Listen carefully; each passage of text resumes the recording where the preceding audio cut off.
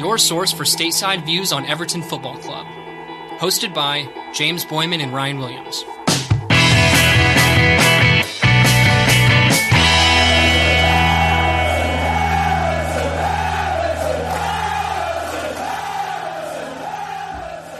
Ladies and gentlemen, welcome back to ATP. James here, joined by Ryan and Alex, following Everton's 0-0 draw to Spurs at home at Goodison Park. Everton have won just one of their last 17 Premier League games against Spurs, drawing 8 and losing 8. The most recent and only victory in those last 17 was the 1-0 win in September of last year. Not a great record, and really a difficult match overall today with some controversial moments, which we will discuss in great detail. But we'll start with instant match reactions, and we'll go to Alex first. Honestly, if you told me 0-0 at the beginning before we started, I would have bitten your hand off. I think maybe a lot of Everton fans are going to feel hard done by the time it was all said and done. However, I think the most important part was to stop the rot before the international break. What about you, Ryan? Probably a fair result. Then we got hard done by the officials, but we'll get into that. It was a very eventful match for sure. We'll talk through the tactics too. That tends to be kind of the way I look at things. And I think there was kind of a balance there that was a little different in some previous matches, but I can't say I'm surprised about the score because that was like the only time I tried to predict a score, I think all year. Yeah. Like I really hate predictions ever, like period. Because you're so good at them, right? Yeah, I hate them. I'm not like, I don't want to forecast stuff. I just want to look and see what I think I saw and describe it and move on. But yeah, I two teams that are very defensive, and I thought we'd try and shore up the defense a little bit today, and we did. Yeah, and Antonio Conte's first match in charge of Spurs, so in the league. Indeed, yes. Yeah. Looking for the new manager bounce, which they didn't quite get today. But let's start with the Everton lineup. A couple changes, Alex, for the Blues going into today's match. Oh, hold up here. Hold up. I got the score right. Ryan predicted. I thought we covered that, Ryan. No, we did. I mentioned it casually. You are the one that normally announces these things. I want due full credit.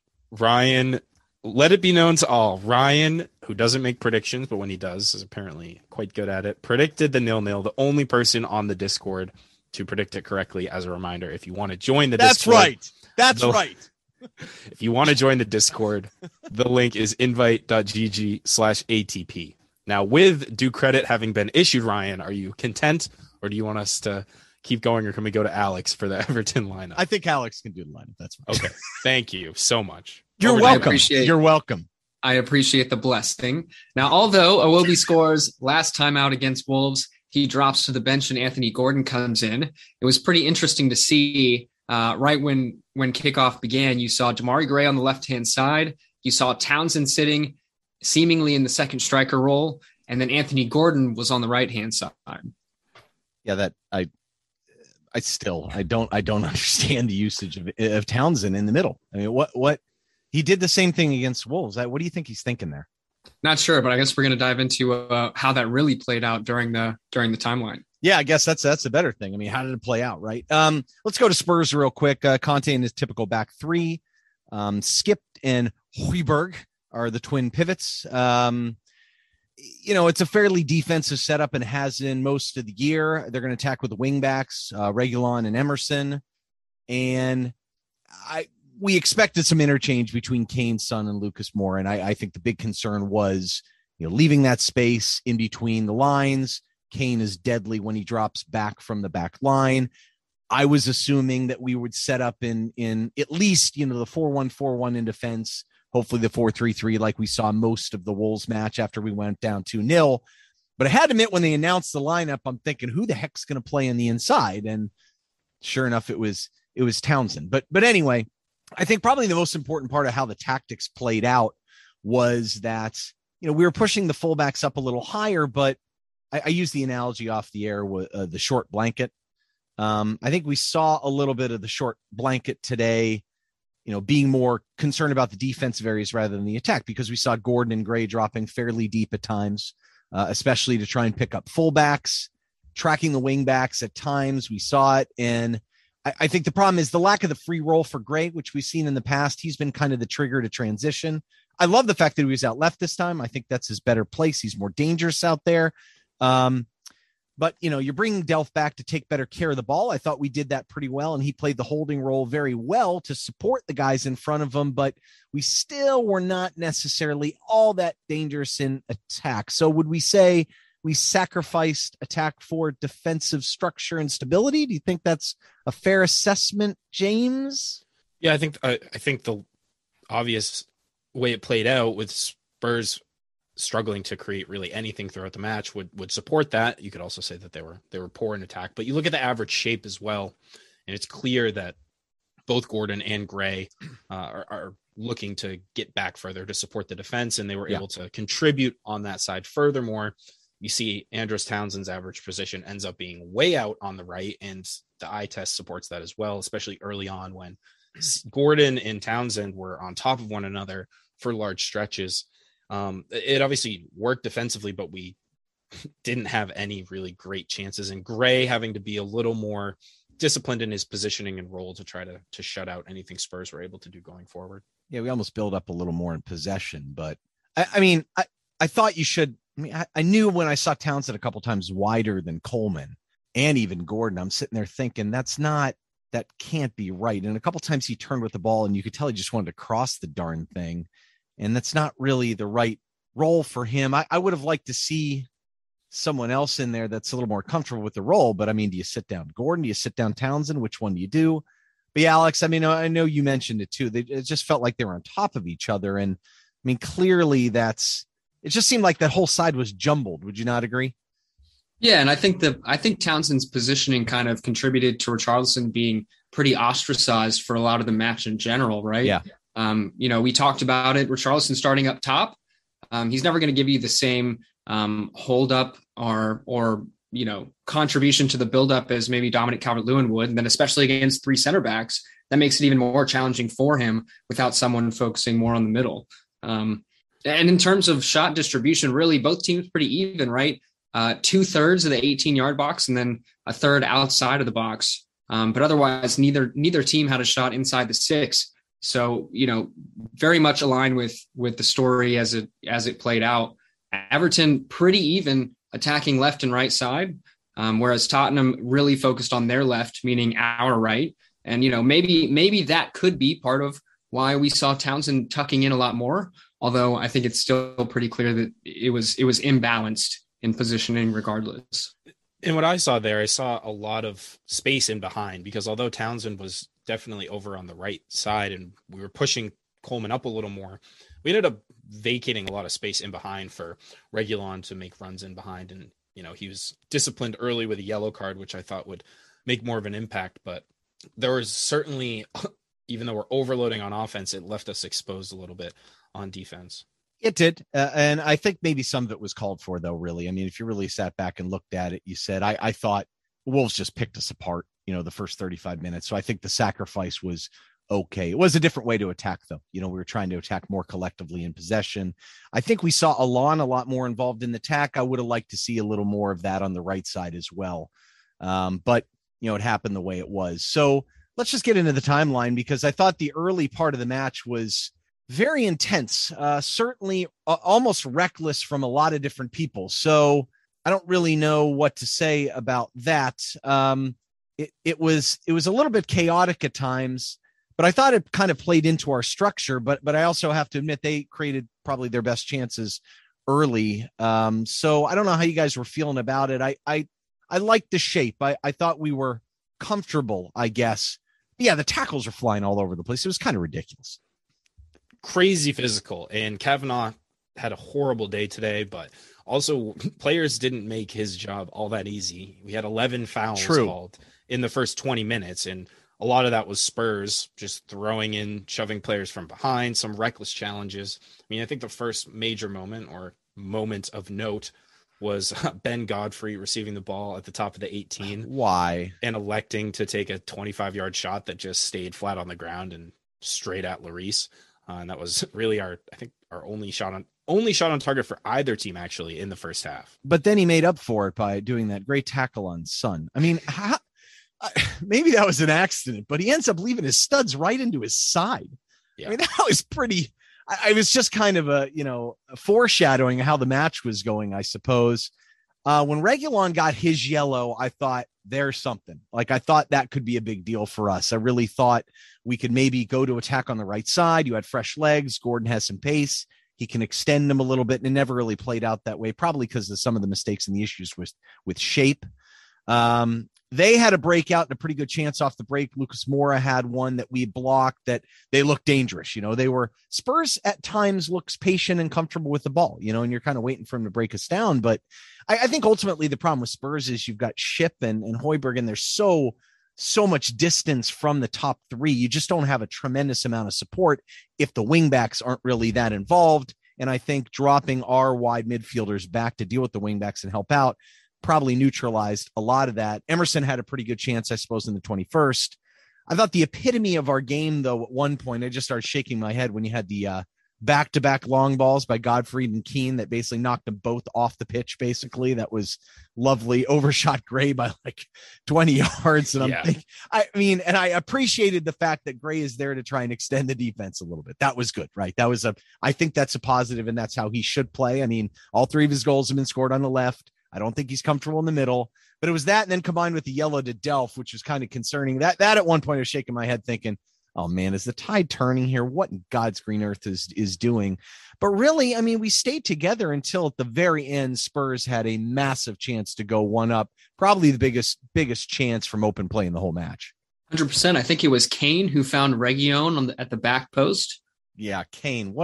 I'll tell you what, man, him dropping back, he's just transformed his game so well into such a good playmaker. He's got to do better with this cross, though, doesn't he?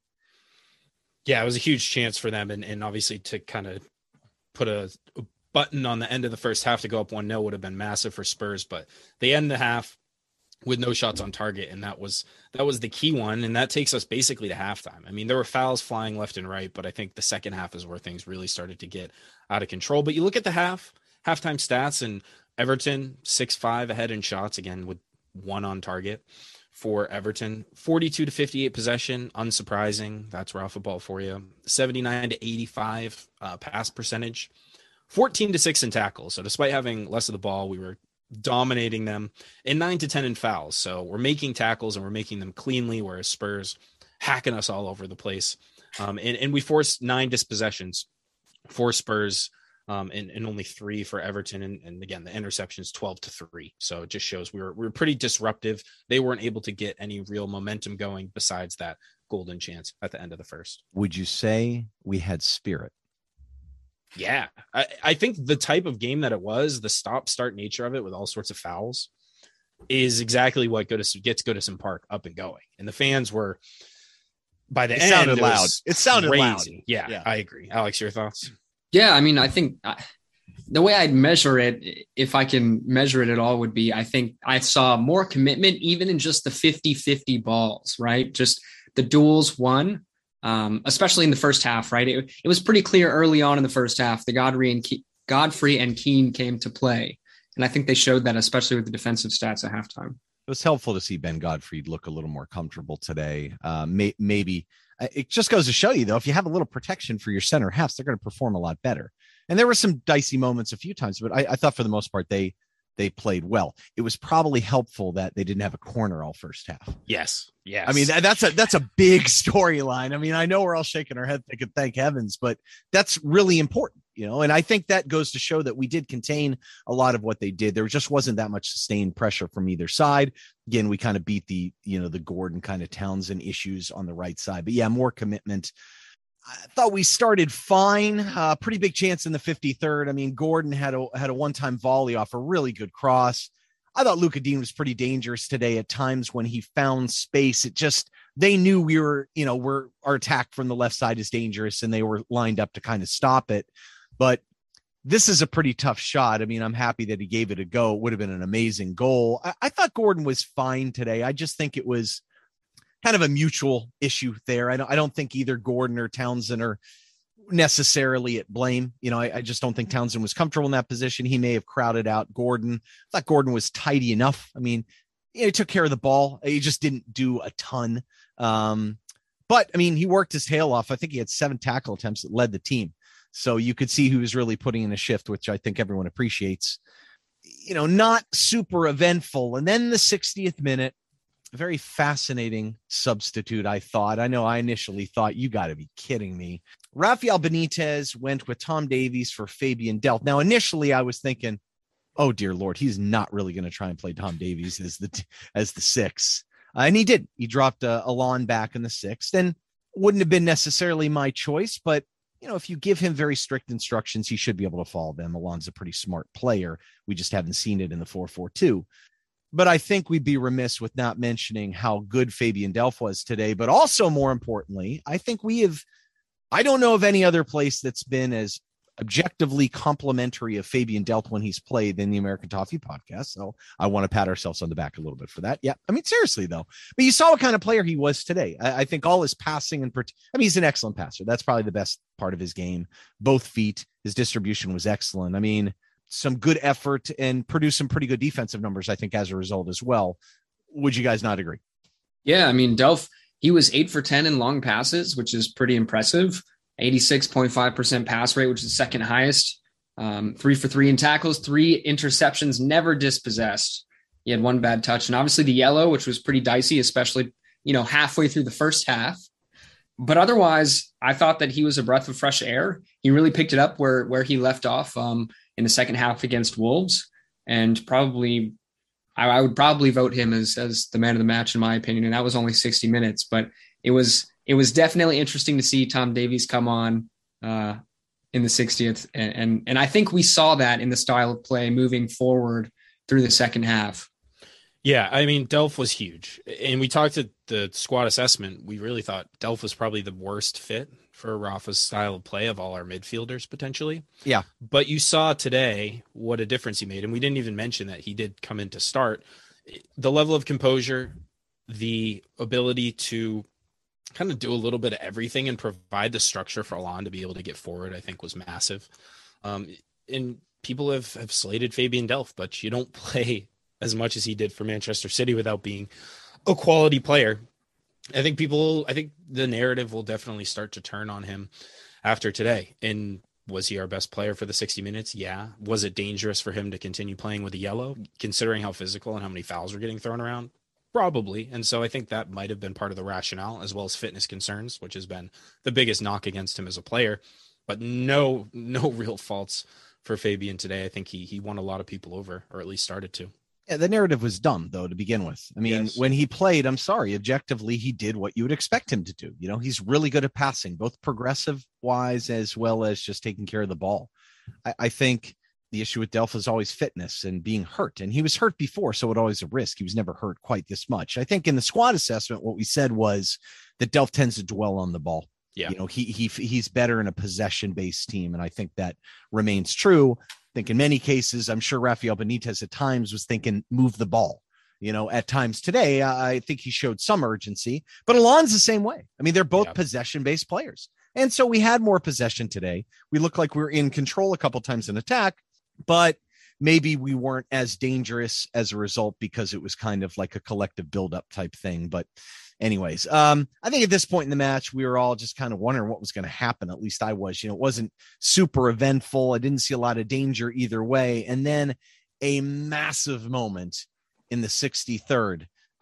We saw one time where Alon tried to play Richarlison over the top, although I think that was later. But, they were starting to push up their line a little bit. And I was kind of thinking, Richarlison's movement's pretty good. I was kind of thinking that might open up. That's not exactly what happened here, but I thought we might get one shot.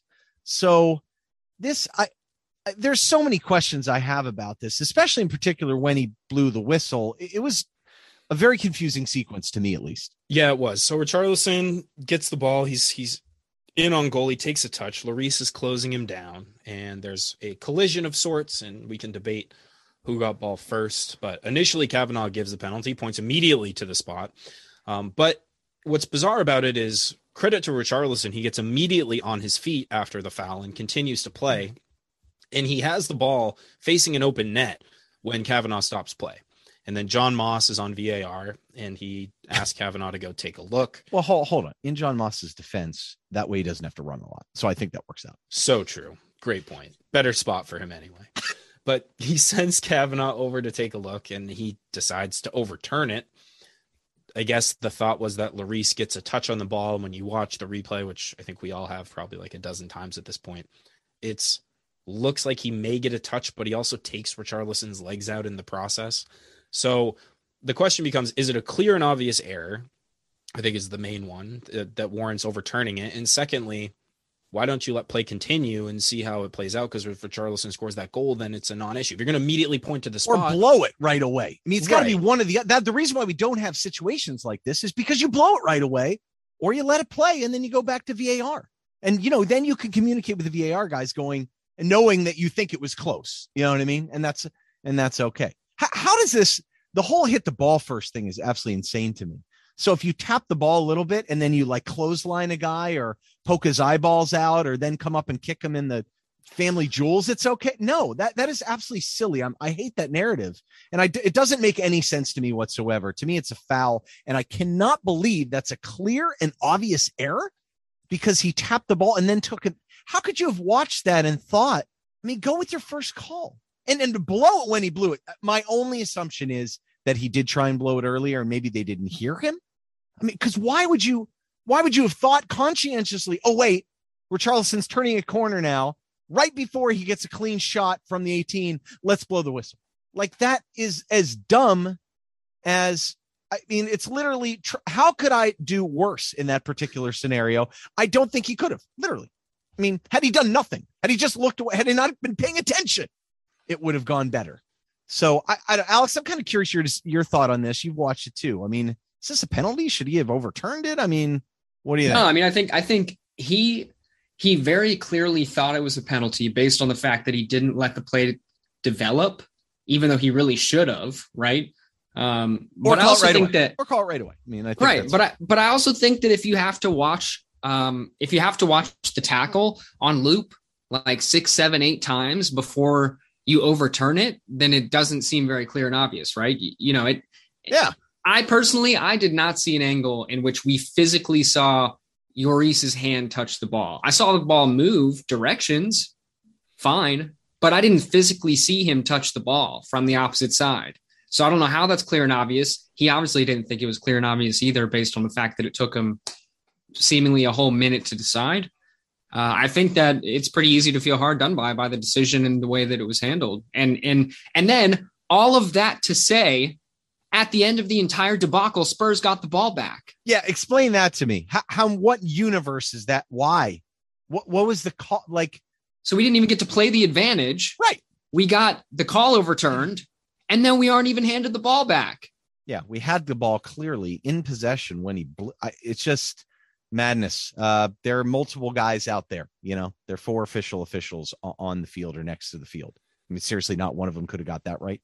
It's just, you watch other leagues and there's missed calls, of course, like there is in every league, but the level of inconsistency in this league is mind boggling. I was happy that we finally at least tried to go in for some hard fouls and stuff today, whereas everybody else has been doing that this year and it's been perfectly fine. I thought Kavanaugh did call a lot of fouls today that may have gone on in other instances, although they were all right. But there was another, a couple minutes later, we have another, I thought, fairly controversial decision, but I felt like no one even addressed that. The telecast didn't really talk about it. They kind of dismissed it, but we've seen this exact same thing happen before. And I do not maybe it's an agenda against Richarlison. How is this not certainly looked at more seriously? And it's a very strange one. And because it's a bit of deja vu, but yes, that's probably the biggest issue, right? Richarlison and Romero come together after a foul, and Richarlison does the instigating here where he puts his forehead on Romero, and then Romero does the retaliation where he sort of like, it's not aggressive, like crazy, but he does move his head forward. And we've seen in the Bournemouth match in 2018, Richarlison had the same thing. Player came onto him. He sort of pushed his head forward. The player flops and Richarlison got red carded. This, I think they showed the replay maybe once, and it was just sort of on with play. At the time, it was like, okay, I think the retaliation is what always gets punished. But again, the inconsistency just drives you crazy. Yeah, Davies chopping people down, no card whatsoever. I mean, utterly ridiculous. It was all over the place. And this one, yeah, I mean, this one could have definitely went our way too. Yeah, incredibly frustrating. And both players get disciplined. Yellow cards flying out of Kavanaugh's pocket left and right. That was in the 67th. In the 75th, another potentially really good chance of ball over the top to Richarlison. He just can't quite take it down onto his foot. He puts his head in his hands afterwards, after largely feeding on scraps for a lot of the match. This one was as close to a golden opportunity as he got, I think, the whole time. I think I mean, that one I sat there thinking the entire time, Rich, if you settle that like you would 9 out of 10 times, it's a goal. Yeah. Like, he is deadly in the box. The ball, like the length on the pass was perfect. He had just the amount of space between him and the keeper. If he would have settled it, it was a very glorious opportunity, and really unfortunate that he couldn't settle it there. It's where we saw Alon is beneficial being pushed up now. When he have a sitter behind him, he can now be aggressive. He can go tackles and we've seen him create from distance a lot more with Napoli, and not much for us last year, but we've seen it a little bit earlier this year. And I mean, he can make that pass. And Spurs, I felt like they were pushing up their line a little bit, and they were effective for the most part, but man, that would have been huge. Yeah. And I mean, look, I thought at this point, I said, look, obviously the crowd was going berserk. Everyone was fired up after the VAR incident. I mean, the next 20 minutes was absolutely intense. Dean and Davies had a lovely build-up. Gray gets a touch on that cross just wide. That was another dangerous moment. Luka Dean had some crosses today. I mean, the one-touch crosses. I mean, James, I know you go crazy over it. Love as you it. should. Oh, it's genius. Then I thought there was the sub was the 82nd minute. Now, Benitez later saying that Alon had the flu, and that's one thing he was concerned about, I guess. But Holgate coming on for Alon had all sorts of questions to me. I was totally boggled by it. I'm thinking, what is he doing? I thought Holgate coming on, I was thinking, oh, maybe he'll sub in for Coleman, who's probably a little bit wiped at this point. Can you guys make heads or tails of this one? We've got a pretty good quote from Ben on here. I had a couple ones that were similar on Twitter, but I mean, does this make any, I just don't get this one. Yeah, we had Ben at Evertonian USA said, why does Rafa bring Holgate on in midfield? He was dreadful in possession before getting sent off. Foreshadowing. I think it has to be Gabaman coming on instead. And I think that's what every Evertonian is kind of screaming at that point. Like, you see Holgate coming on, okay, maybe a defensive substitution, but as you said, it's right off the back of that really good Gray chance, and I think Everton were looking the more likely team to score at that point. Yeah, I agree. So it's really bizarre to bring on Holgate in midfield. I know he's done it once before against Manchester United with, I guess, some success, but I think twice. I was at both the matches. I think he did it in the Leicester game in the Cup. But yep, I mean, you're right. And he's got some sturdiness in defense, but like, as I tweeted, I mean, what did I write? Oh yeah. I was having this argument with someone. They were talking about how Holgate should maybe play defensive mid. And I said, if anyone should of the center halves, it would be Godfrey, because he had us in the past. And I think he's decent enough with the ball. He could maybe do it. But my comment was he can't play in the middle because his first touch is poor and his ball control is not tight and it's too loose and he can't hold the ball up. And I mean, and I think my comment was there weren't too many examples that were blatant until now. And I mean, the first 2 or 3 times he had a touch with any pressure on him. And that game, every time he had a touch, for the most part, there was a chance you were going to have pressure on him. What happened? He just gave the ball away. And he's receiving it with his back to goal upfield in a position that's just uncomfortable for him as someone who's used to playing center half, not setting him up to succeed. You think he obviously possesses some of the physical attributes you'd look for in a defensive mid, but his composure on the ball, and as you said, the first touch is poor. His sense of awareness with his back to goal is just really bad. And he never does that. Never does it. So why would you expect him to come on in this kind of intense atmosphere and succeed? And he gives the ball away twice. Leads to, in the 88th minute, the Lo Celso curler that hits the post. That was a good strike. Incredibly lucky for us. It was a really well hit ball. And that was just, I think, the least of our problems, honestly, as it unfolded, because just 2 minutes later, we have the probably second most controversial moment of the match, which is Holgate going in for the tackle, studs up on Højbjerg, wins the ball cleanly, but has his legs straight out. Gets him high in the, I guess, leg with the studs, and that goes to VAR as well, and he gets a red card. And that killed really any chance Everton had at getting all 3 points on the day. Yeah, I mean, I don't think that you can, I'm going to be honest, I don't think that you can argue the red there, because while I'll say that when he went to clear the ball or get a foot on it, I mean, he did not have that much space between the ball and the man. But I think the way that he kind of leaves his feet and the way that he extends his leg straight out and follows through, it's a little odd to me. But, you know, the whole situation in general, in a simplistic view, is, you know, the argument and what Ben brought up, why was Bameen not brought on instead of Holgate? You think it couldn't be because of defensive ability or aerial ability, because Bameen's better in the air by far. They're both pretty much as quick as each other. So that means that Rafa genuinely thought Holgate would do a better job of holding the ball and distributing the ball, which to me is absolute madness. And now we're finding ourselves down, you know, Holgate made a solid or less than solid 9-minute appearance. And after all the hard work that we put in at 90 minutes at Goodison Park, the crowd going crazy, Everton probably looking the more likely side in the second half, we're left at 10 men just trying to hold down the fort. Yeah, I mean, there probably hasn't been a worse 9 minutes of one individual appearance. I'm maybe in history, but not one I could remember for a while with Everton. This is a clear red for me, by the way. I understand that why people are saying it, that what's he supposed to do? But the reality of the situation is what he's supposed to do is just kick the ball, not continue with the straight leg into the player, and almost look like he got his left leg in there a little bit too, not on the player, but almost in a way to vault yourself into him. Look, I played this game enough, and I played in that position, both positions, center half and defensive mid. And I've come in on many, many a tackle. I was literally that debatably dirty. Okay. Yeah. I was pretty dirty. I was right. I was fine. Whatever. You know, I knew my limitations as a player, and I was a hatchet guy. There's no question, but you know what you're doing there. I think that's my take. He didn't protest that much. So I think Rafael Benitez's quotes on both of our incidents, I think, are interesting. I wanted to read them, and I don't know how you guys thought. His comment was, Richarlison touched the ball after Lloris touched him. In the middle of the pitch, it's a foul, and in the box, it has to be a foul. The Holgate red card, he had the studs very high, so I can't complain about that. I wholeheartedly agree with Rafael Benitez in both these instances.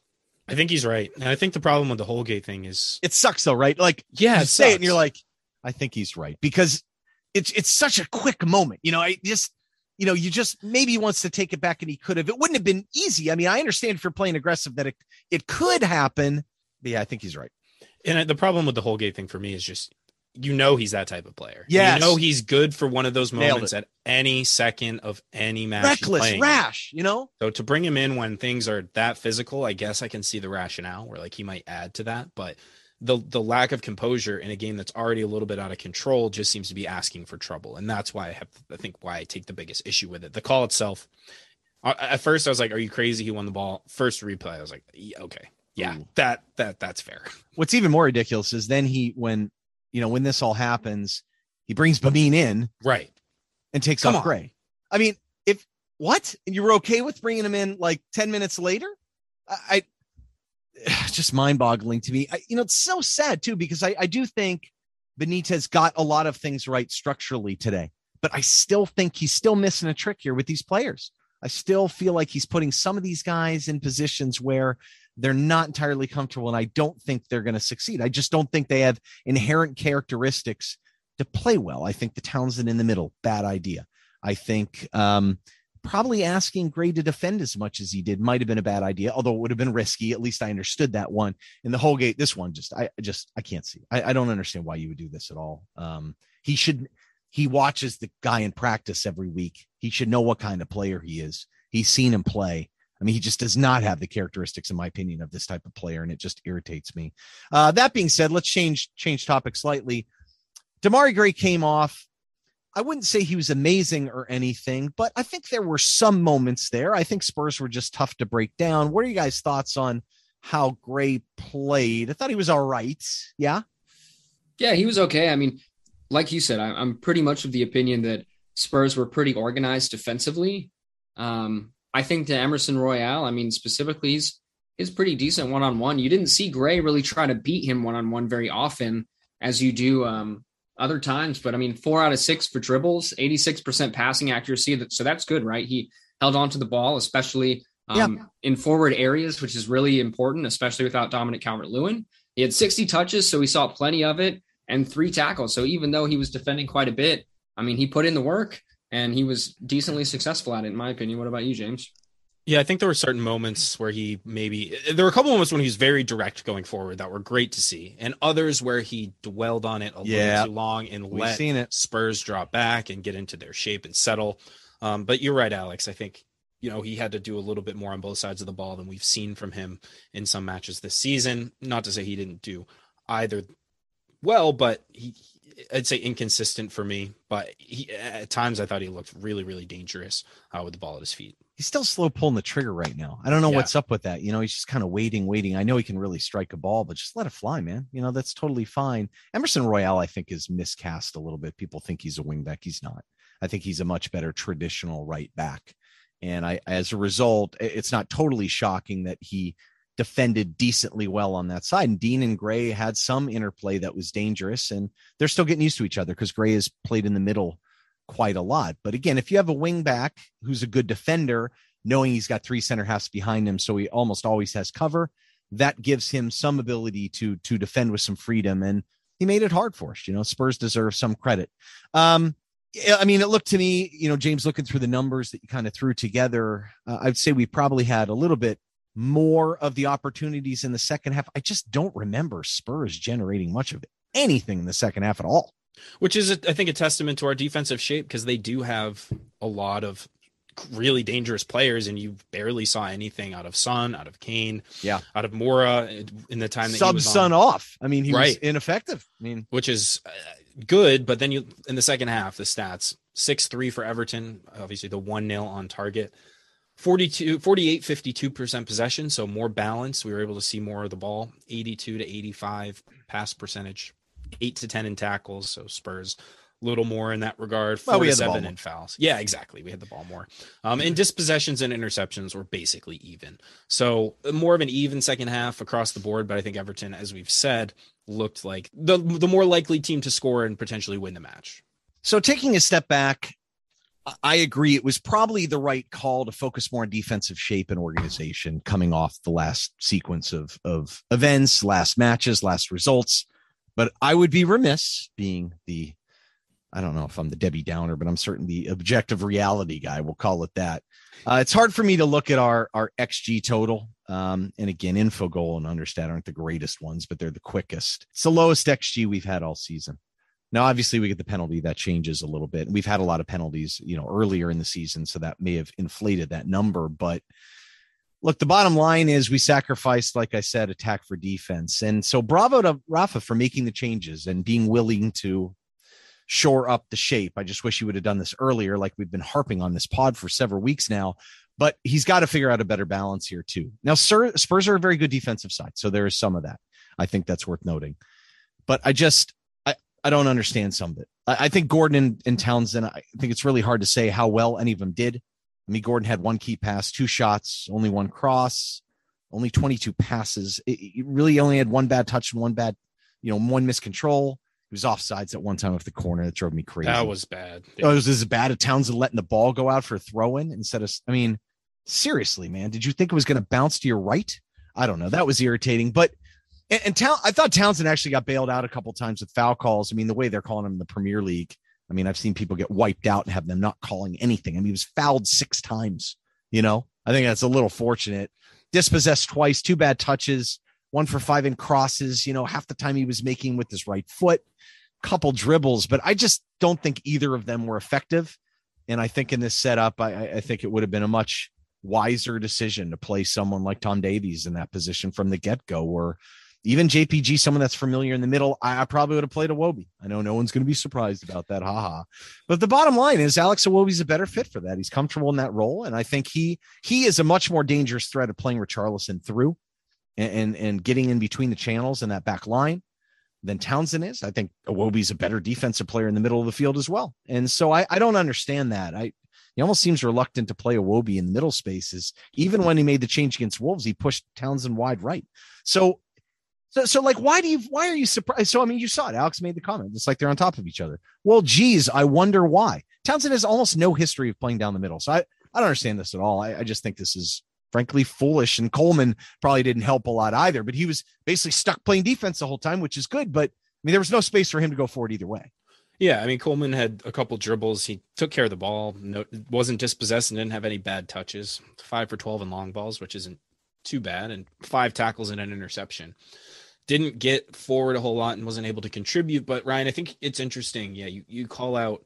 It's interesting that Rafa has identified that maybe Gray not as great in that second striker role, and he moves him out left, which I think was smart. But instead of using a player who's more comfortable in that second striker role, he shoehorns Townsend in, who, as you said, has no real history of playing there. So he got it partially right, but then he identified the problem, I think, but not the right solution, which was interesting. I also wouldn't start Gordon. I just think he's better coming off the bench. I think that's putting in a better position to succeed. But if you advocate for him starting, that's fine. He has nothing to do with Iwobi. I feel like people are saying, well, Gordon's playing ahead of Iwobi. Yay, because we all hate Iwobi. But that's not the point. It's really missing it. I just don't see how anyone could watch and see those guys on a regular basis and see what they're equipped to do and think that made any sense. So I still think he's missing it, in my opinion. And then the Holgate one was absolutely atrocious. But I think that's the problem. Even if you get it right here, you still have to know how to put players in good positions to succeed. And that's kind of my, look at what Delph sitting did for Alon. I mean, his numbers were tremendous today. And I think when he had the ball, was a threat to go forward. I mean, 86% passing rate was great. He took care of the ball, but he also had 3 key passes. I think that may have led the team. 4 tackles. I mean, he's going to miss some tackles, but it's not as costly. He can still be aggressive in that role. 3 fouls, not surprising. 3 dribbles, and he never got dispossessed at all. I mean, he took good care of the ball. And it's just a shame that if we had the same level of danger from the right side as we had from the left side today, I think we probably would have broken through. I really believe that. And I just think the right side was kind of a waste as a result. I mean, am I getting carried away here? But it was frustrating to me to see us play down that side. I just thought there's no chance anything was going to amount to anything. 100%. I mean, I was telling James off air, but at one point in the 50th, 60th minute, I'm just sitting there thinking, well, if you had someone of Lucas Dean's quality, but on the right-hand side, how much different this would look. If we had Denzel Dumfries. You're going there now, aren't you? Bombing down the right-hand side, overlapping these 2 clowns that are standing on top of each other in the half space. Clowns. And maybe we would have had a ball into the box. Who knows? But well, no, actually, you make a really good point. So if you have a right back that can get up and down like Dean could, and it's not like Dean lacked defensive ability today, right? Am I wrong? Oh, so think about that. So you get a right back that can occupy that wide space. You don't need those guys there. You can drop someone lower, deeper in the midfield. Exactly. And now you don't have that massive gap between our midfield and Richarlison. And you just need one guy in the half space. It opens up for the wide space. Drop the other one in the middle, or even have him up top. I mean, and Reguilón, he got a yellow card in the 12th minute. I know. How much does that change when you're pinning him back constantly? I mean, God, you would have thought a second that happened. It's like, go after them. And it didn't work. I just don't know if he's going to learn from that. But the other thing is too, cut Andros Townsend a break. I mean, he's playing out of position, number 1, but number 2, he has played like every minute this year. Yeah. And look, true. Those guys were working too. I mean, there's no question those guys were working. I mean, Townsend was dead sprints in like the 89th minute. So all the credit in the world for them. But for me, who I tend to think there's a little bit of a balance there. It's not always commitment. It's not 1985 football anymore. Like I believe that one is, they could have run around as hard as they wanted and did all game and created nothing. Why? Because structurally it didn't make any sense. I mean, none. But there was one nice bonus though today. One very good thing that came out of the game. The lack of conceding dangerous set pieces. Woo-hoo! We only conceded 2 corners, and we really didn't give away any dangerous fouls around the box either. 2 corners, both of which I was still very terrified for, because anytime I just traumatized after the way Discord was funny. Season, it's like, yeah, I was really scared, but it was helpful to have Dean tracking back, and you look at, thankfully we only conceded 2 because the aerial picture was not pretty. We lost the aerial battle 5-18. A lot of those were obviously defensive for Spurs, but 22% win rate, and yet 16 aerial attempts. So stop crossing.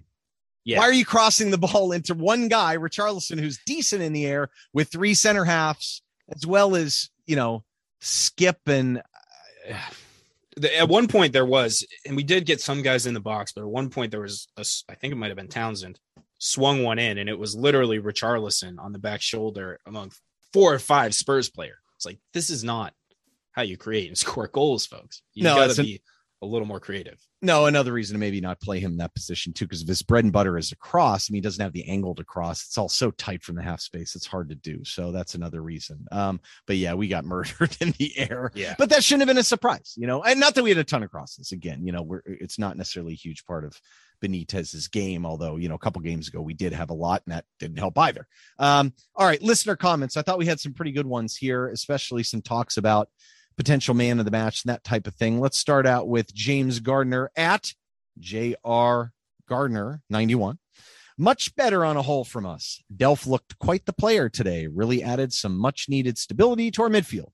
That penalty VAR mix up was probably the most frustrating thing I've experienced in a while. First of all, it was very frustrating. Second of all, I would also venture to say that James's existence is pretty decent, if that's the most frustrating thing he's had in a while. So congratulations, James, on having a great existence, buddy. Long-time listener of the pod, but definitely agree there. Maybe the most frustrating thing I've experienced since last Monday, but yes, nonetheless. Exactly. We also getting up for my son's 7 a.m. hockey game today. That was a little frustrating. Can I mention that? But either way, no, even worse. His skates were in the pro shop because they were getting sharpened, and we couldn't get into it. So the poor kid had to play with like Reynolds. Bare feet.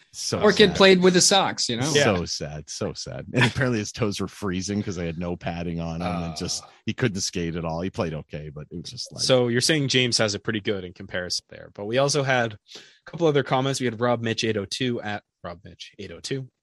Said, I'll take that effort any day, but I thought VAR was supposed to be clear and obvious.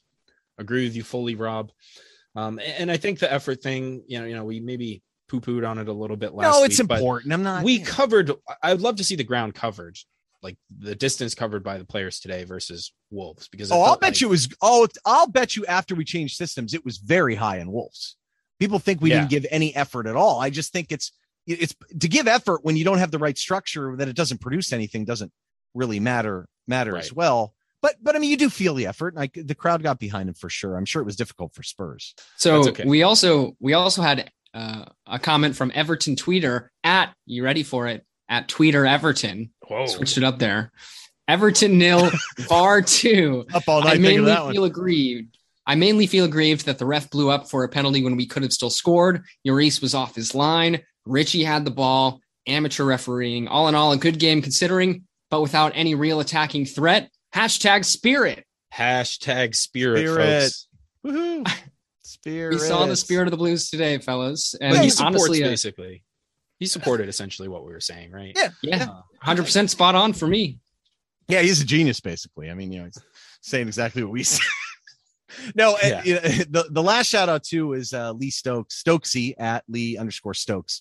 Lee and I go back and forth all the time. By the way, I would truly recommend any listener that really wants to get involved in tactics and things like that. Lee's pretty advanced in that regard, and I like dialoguing with him, and I think he's a good observer of Everton for sure. So his comment is a much improved performance. Glad some lessons we learned, particularly playing on the front foot with higher pressing and a higher tempo, and a change to the setup defending corners. I think it was a bit of a change. I mean, I know we only had 2 of them. I saw Dean at least run with a player, fend them off, and block them from getting inside the 6. So to me, that was a slight hint of maybe a migration, more of a hybrid system. The setup in general, they look like they started in the same place.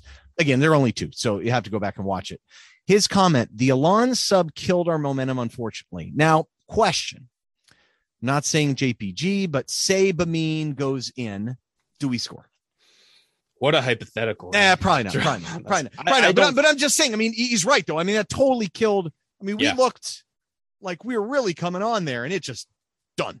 So actually, to that point, though, and something actually we didn't talk about, but JPG had a pretty clutch clearance header when they had a set piece outside the box. It was like late 80th minute or so, but he was running right in front of goal and is able to clear it above. But that was honestly a clutch moment for him. So maybe vindicate a little bit for coming on for the last couple minutes. I wanted to see him come in for Delph, really, just because I think that, it allowed him to sit. It would have freed Allen up to continue to do what he was doing, and would have kind of kept everyone else in the same spot. It just would have been an exchange, because if you're saying Delph's not just healthy, I just think that JPG is not going to be quite as active as Fabian Delph is, maybe with the ball, but him clear of cards, certainly can sit, big, strong, snuff out any of their counters, and has good passing range. I just, would have allowed us to kind of keep the same thing we were doing. That being said, I'm sitting there also and had this pod and critiquing our right side for producing nothing. So maybe that wasn't the right sub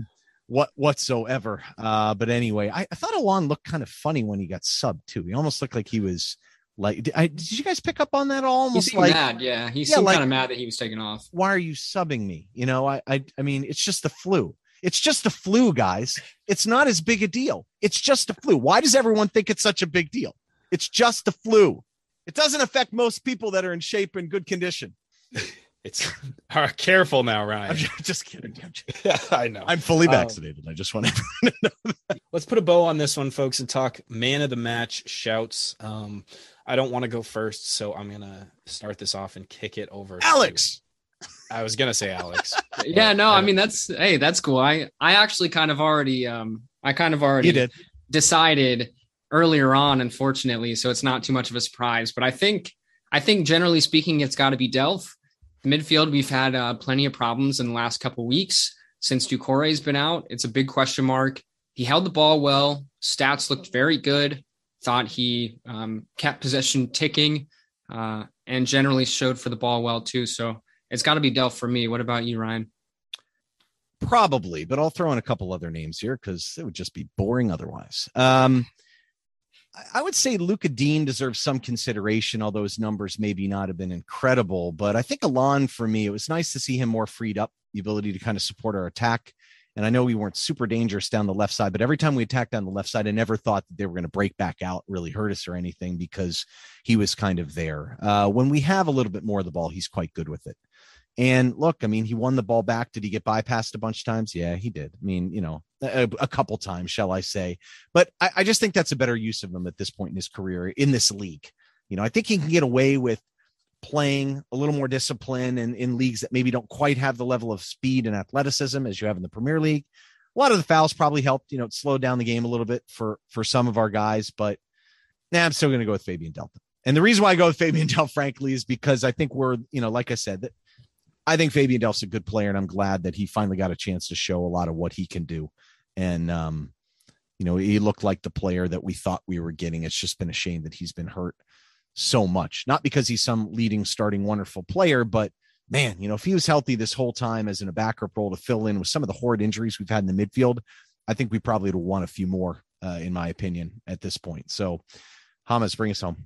Yeah, I'm going to say there won't be a rigorous debate about man of the match today, because I'm leaning Fabian Delph as well. Despite just playing 60 minutes, you can make a case for Luca Dean, but he's just so rock solid consistently that it didn't feel it just his baseline is so high that it's really hard for him to shine because our expectations are consistently that high. But Fabian Delph, yeah, just reversing some of the negativity in general towards him, and hopefully it can continue. Hopefully he can stay fit, because I agree with him available. It gives us a little bit better versatility in our midfield, and the struggle with him is just going to be fitness. But saw a lot of what he's capable of bringing to a side. And, maybe he's not the best fit for a Rafa system where possession isn't the focal point. Conversely, looking at a player who can bring a little bit more stability and consistency in possession and midfield is something I think we're really missing, as Alex said, without Doucouré.